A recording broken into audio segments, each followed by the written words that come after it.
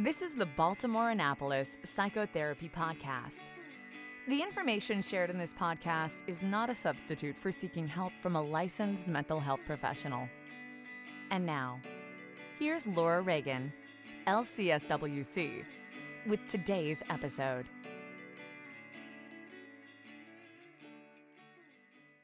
Hello, welcome. I'm Laura Reagan, LCSWC. I'm a clinical social worker in the Baltimore Annapolis area offering individual, family, and group psychotherapy as well as clinical supervision and consultation. And today I'm very pleased to have a guest who's here to talk to us about her work. Mercedes Zamudio is a licensed clinical social worker in Huntington Beach, California, as well as a parent and family coach. So hi, thank you for being here. Hey, Laura, thank you for having me.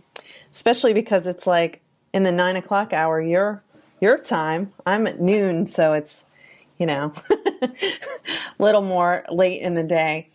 Right. So, Mercedes, can you tell us about what you do as a licensed clinical social worker and a family coach, family and parent coach? Yeah, so I do, like Laura said, family and parent coaching as well as family therapy.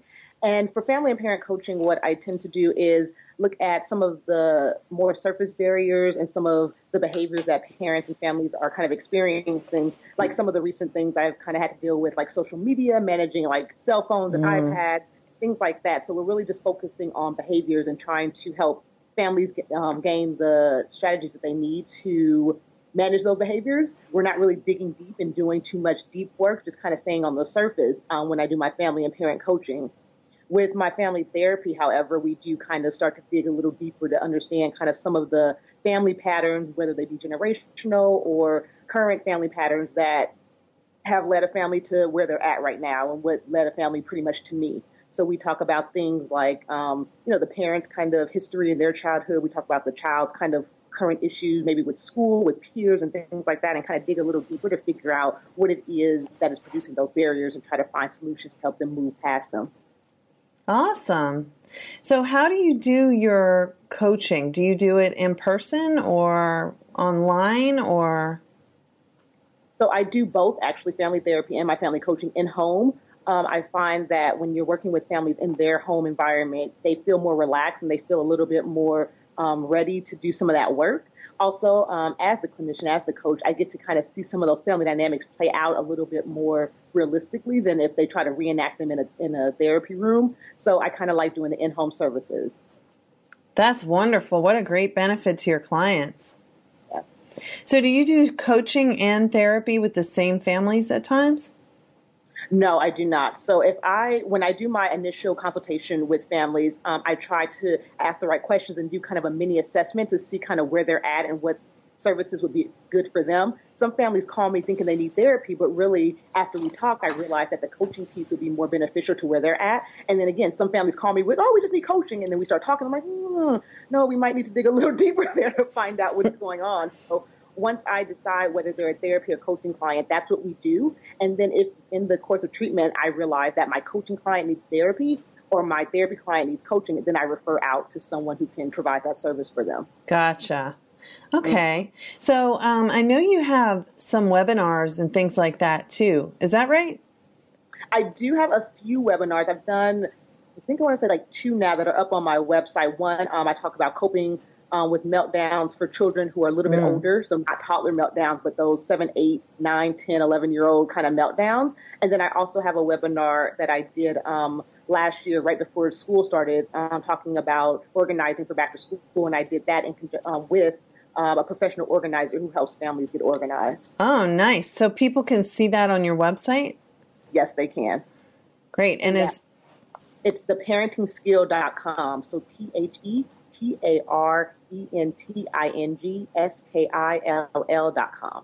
Great. And is that like free content or is that purchase? It's completely free content right now. Yep. What a bargain. It's so important. And, everyone says how children don't come with an instruction manual, but we think we know how to be parents. And I think for me, when my children were born, they're now 16 and 18. But when they were born, I really had no idea. I had my own thoughts about what I'd seen other parents do and how I didn't want to be like that. But, it was more like my child will never throw a temper tantrum in a restaurant and, very unrealistic. So I bought parenting books and subscribed to parenting magazines and basically just did whatever it said. Whenever I had a situation come up, I was like, okay, my magazine says do this, my book says do that. And otherwise I wouldn't have known what to do. So it's, but sometimes it's much more complicated than what a book or a magazine can help with. And, having a person who can see what's happening and help you in the moment at home, that's just wonderful. But I think it's also great that you offer those webinars that people can see, even if they're not in Huntington Beach, and they can, finding out how to cope with meltdowns when kids are older. You just think they're not going to have meltdowns. So exactly. And I think that's one of the reasons why I came up with that webinar, because a lot of kids I was seeing, they had, when they get to be 10 and 11, the meltdowns look a little bit different than when they're 2, because like I say in the webinar, kids are older and they have more language and they can say a lot more, and they are a little bit more hurtful to their parents when they're having those meltdowns. So it's hard to kind of hold them like you would when they were 2. You kind of pick them up, hold them, and console them. But when they're 10 and 11, kind of maybe throwing some harsh words at you, it's kind of hard to hug them and hold them and help them. Yeah. And it's hard to take away that sting of having them say something that you feel hurt by as a parent. Therapists, we've all had that moment. You wake up in the middle of the night. Oh my gosh, did I do my notes? Well, you don't have to worry about that anymore when you use Therapy Notes. Therapy Notes makes it easy to write your notes, get them done quickly, but thoroughly. My group practice has used Therapy Notes for 6 years, and everyone always finds it easy to use. But the best thing is, if you do need help, you can call their customer service number and a person answers the phone. And anytime I've ever had to use it, which is maybe 3 times in the past 6 years, my issue has been resolved easily with a cheerful demeanor in 15 minutes or less. So I highly recommend Therapy Notes. And don't forget, go to therapynotes.com and use promo code CHAT to get 2 free months.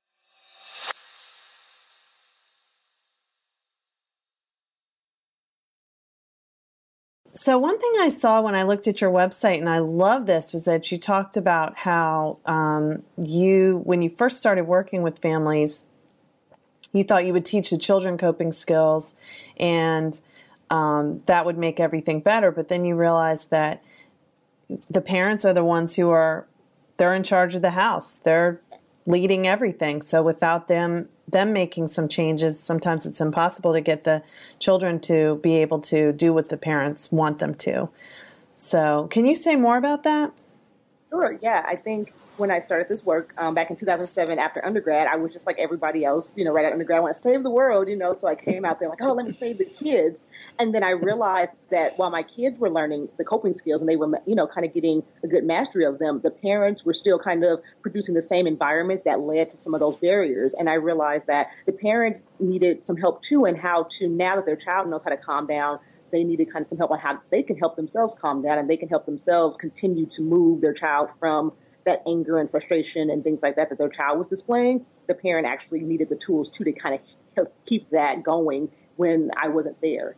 And so I started looking at what is going on with family dynamics, and that's kind of what I studied when I went to grad school. I was really focusing on family systems, family dynamics, and how, like I mentioned earlier, like generational stuff, parents' childhood stuff, kind of time what's going on in their own current parenting.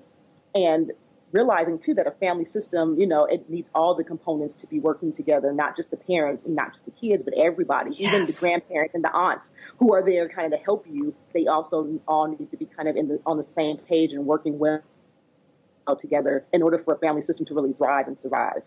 Exactly. A family is not any one person to change it. It's a team. It's everyone working together. Right. I love that. So, one of the reasons why I asked you to do this interview today was that I saw a blog post you had put up about nonviolent communication. And I've heard about nonviolent communication. Some of the people who I know that use it, the way they handle conflicts is just so different from what most people do. And when I saw in your post that you use that in your teaching with parents, I'm just fascinated. So I want to ask you if you can talk about what is nonviolent communication, how did you get involved with it, and how you use it with families. Great. Yeah. So I was first introduced to nonviolent communication, the idea of it, and kind of the framework for it when I was in grad school. And I thought it was really interesting. And I didn't know that you could apply it to families until I found out about a parenting curriculum by Ruth Beaglehole called Nonviolent Child Raising. And when I took that course and got trained in that certification for that parenting curriculum, I started to realize how important it was for families to really kind of use the nonviolent communication techniques in their family, and how important it is for us all to kind of learn how to get our needs met and even know what our needs are in our families. So nonviolent communication was developed by Marshall Rosenberg, and he developed it with the idea that like people need to just learn how to get their needs met. And that a lot of our miscommunication and disconnection comes from us not knowing how to get those needs met. So we're sleepy, we're hungry, we're having a bad day, and we don't know how to let the people closest to us know what's going on for us. We don't know how to tell them how we're feeling because of, whatever's going on, because of distrust, because of disconnection. We don't know how to get our needs met. So we end up yelling, screaming, shutting down, hitting, things like that, because, again, we have these needs and we don't know what to say or how to tell someone what to do for us. Oh, that's so cool. I love that. It relates so much to what I see with my clients and with, I always talk about people having their emotional needs met during childhood. And if your emotional needs weren't met and you found another way to have them met, it might be through hitting or, yelling or doing something to let people know, hey, I'm hurting right now. Pay attention to me. And if you don't learn another way, that's just the only way you know how to communicate. So how do you teach that? What kinds of things do people do? So the first thing that I'll kind of say, too, I think when we talk about nonviolent communication, I think a lot of times people think about the physical piece of it. And people forget sometimes that violence shows up in other ways. So emotionally, mentally, things show up. So usually when I talk about it, I start off kind of with a definition of what nonviolence is. And the understanding that I have of it and the understanding that nonviolent communication kind of brings is that kind of being nonviolent is this idea of not doing anything that harms you physically, emotionally, and mentally. And it doesn't take away from your whole being. So that's the whole idea of being nonviolent. And so when you talk about that with parents, sometimes, they can get a little defensive and, well, I yelled and I don't want to take away from my child's whole being, and helping them understand that first and foremost, nonviolent kind of child raising and nonviolent communication is a daily practice. So it's not something that you learn and then you just do for the rest of your life. It's something that you constantly have to be aware of, and it's something that you constantly have to stop yourself and say, did I say that as, best as I could? Did I get my need met, or did I ask for my needs in an effective way? And that's a daily practice for everybody. And I tell parents that when we're working on different ways to talk to our children, different ways to talk to ourselves even, it's a daily practice. And there might be days when the stress levels are really high and things don't always kind of come out as nicely or as delicately as you would want them to. But again, the idea that you can get back on track, the idea that you don't say, well, I screwed up, so I'm just going to keep yelling. But you say, okay, I did yell because, everyone was coming home. It was, really hectic. So how do I get back on track? Now I yelled at everybody to put all their shoes away when we got in, but now it's time for bedtime. And how do I kind of keep myself on track and get everybody calmed down and get everybody back to ready to kind of rest and stuff like that? So I teach it in a way where it's a step-by-step process, but it's also a daily practice. So that way families can build that self-empathy for themselves, mostly parents, because I know parents are the ones who tend to beat themselves up the most, and understand that in those times when you're doing it right, you're doing everything kind of on point, great. But in those times when you are having a really hard day because of whatever stressors have manifested through the day for you, you can still get back on track. I love that. So, Can you give, I don't know if this is weird to ask, but can you give an example of how someone would ask for their needs to be met using nonviolent communication? Yes, sure. No, I'm trying to think of one that I've dealt with recently. So I know one of the things that happens a lot are morning times. Mornings are usually really hectic no matter how old your child is. So if they're younger, they kind of want to play. And if they're older, they kind of want to sleep, right? So you're trying to get everybody out the door in the morning. And so what I would say is, let's say you have a 10-year-old, right? They're 10, so they're not quite teenagers yet, but they're not babies either. So you assume as a parent that you can go in and say, hey, Laura, get up, it's time to go. And then you could go and finish what you're doing, and they can get up and kind of start their morning. However, you come back 5 minutes later, and, Laura is still asleep, not getting up, she's still like the bed, As a nonviolent parent, and you're trying, again, to have this daily practice of getting everyone out the door on time, you could maybe start off by saying, hey, Laura, I see that you're still sleeping. Do you need more time? Because, we do have to get out of the house in the next 30 minutes. What would you like right now? Do you need more time? Do you want me to come back and maybe give you another tap? What would you like? So Laura will probably say something like, give me another tap. So I'll say, okay, Laura, I'm going to set my timer on my phone for 2 minutes. I'm going to come in. I'm going to go get your brother ready real quick, and I'll come back in 2 minutes. So you come back and Laura's like, oh, I still need more time. I can't get up right now. And so I say, I really understand your need to sleep in. And you know what? I understand, mommy needs to sleep in too. And your brother, if you can hear him in the other room, he needs to sleep more too. But maybe can we try to maybe get up and just take that shower and start getting our teeth brushed and our clothes on, because we do need to get off to school. And what I'll do is I'll kind of leave and let you do that, and I'll go do something else. So you come back, and, now she's in the bathroom. She's kind of dragging her feet a little bit, and she's brushing her teeth, but she's standing there just kind of like, Laura, this is the third time that I've come in, and I'll be honest with you, I'm starting to feel just a little frustrated right now, because it's the third time that I've had to come in, and I'm not really sure what I can do to help, you kind of get ready this morning. Do you have any ideas of what you can do to kind of start getting yourself ready this morning? Because I am, just to be honest with you, I'm getting just a little frustrated right now, and I feel like we're going to be late. And I'm getting a little stressed out because we're going to be late, and I'm not really sure right now. What do you think we need to do to kind of help expedite this a little bit? And you kind of start there. And what I want to do is highlight where I'm at. I'm not yelling, I'm not screaming, but at the same time, I'm not deterring away from the fact that I am kind of getting frustrated. This is the third time I've had to come in here. You're 10, and I'm feeling like you should be able to kind of get yourself, at least have your pants on by now, at least have your shoes on by now, And so the idea is not that everybody does what you say right then, but this idea that you're honest. You say, you know what, I am getting a little frustrated. I am starting to feel a little stressed because we might be late because, you still are here brushing your teeth and your clothes aren't on yet. So this idea that you're having this dialogue, with your kid, not just saying, do as I say, but you're having this dialogue. Yeah. So what I would probably say to that parent too, who's struggling with that, is to keep going that route, to be honest, say, I'm feeling frustrated. How are you feeling? What are you needing right now? Listening to their needs and saying, it sounds like you need more sleep.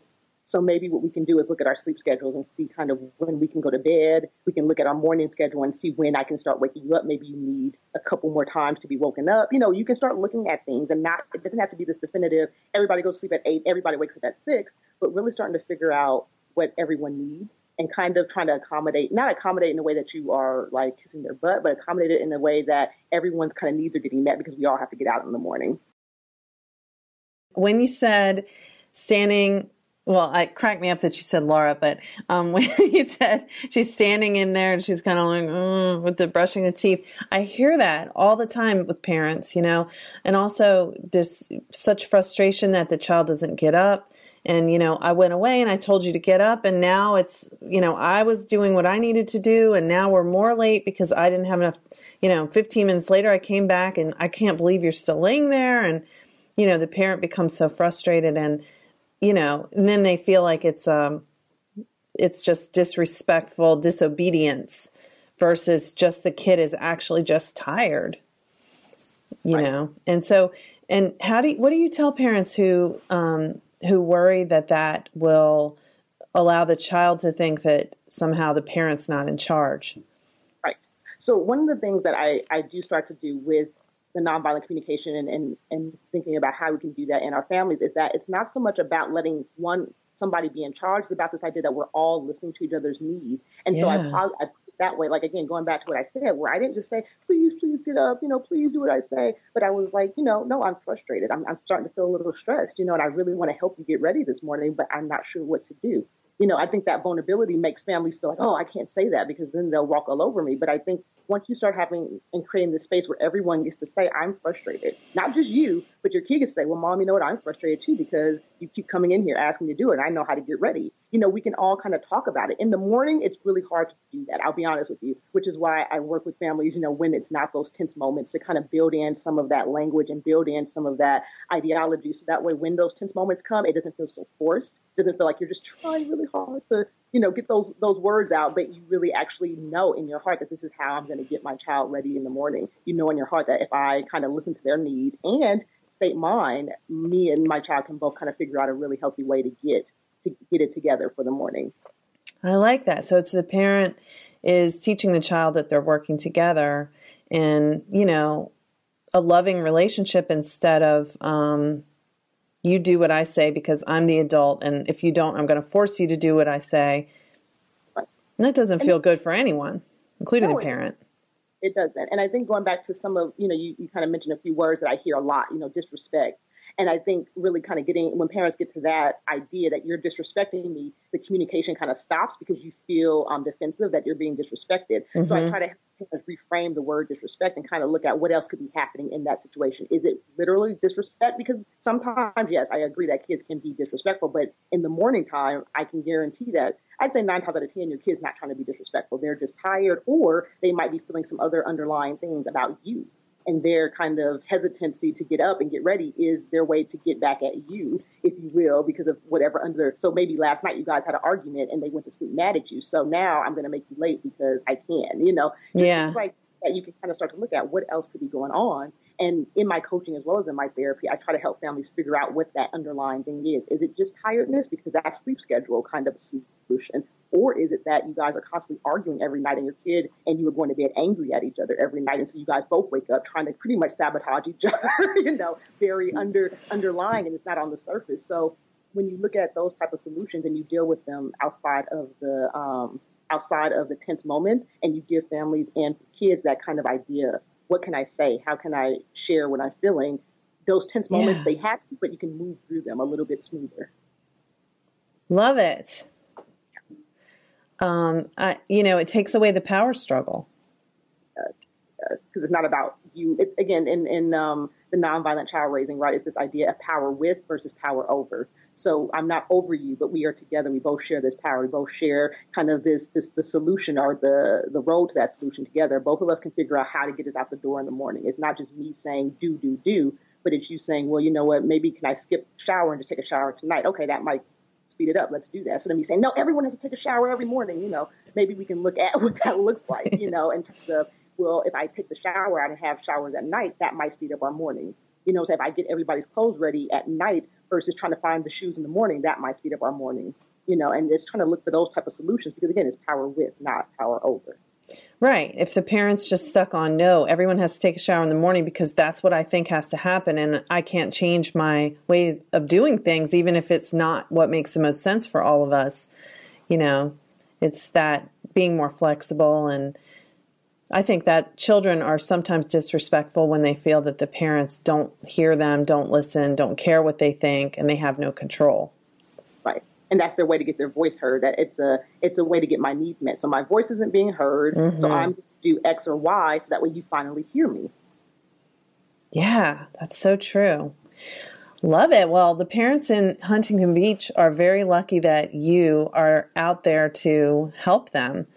And I hope and think from knowing you, I think that there will be more ways that people will eventually be able to use your services, even if they're not in Huntington Beach, I hope. Because you have so much good information to share and you're so obviously very knowledgeable and passionate on the subject of parenting and helping families. Thank you. So is there any book resource that you could recommend for people who can't get to you where you are?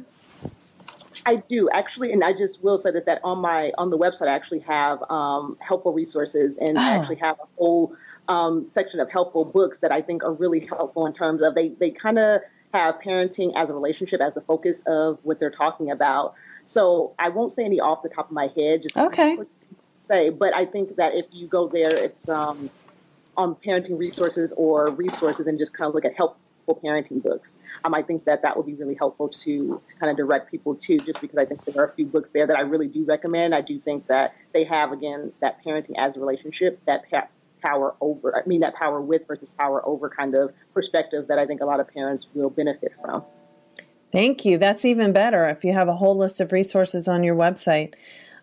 So I will post a link to your website in the article that will go with this podcast, and also a link to, if it's okay, I'd like to link to your blog post that you had specifically on the subject of nonviolent parenting. I think you called it nonviolent child rearing? Yeah. Okay.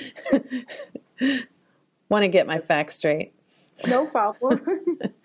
So if it's okay, I'll put a link to that too. And I think a lot of people will benefit from hearing what you had to say in this interview, as well as looking at your website and the resources that you have available. So I'm hoping that some people who are listening who are therapists and want to direct their clients to get more information can send them to your website. And obviously parents in your local area, like I said, they're so lucky to have your in-person services available.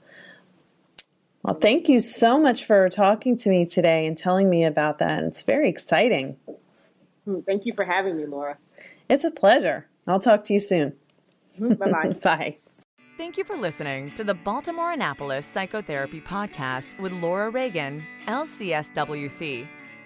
For more, visit Laura's website, www.laurareaganlcswc.com.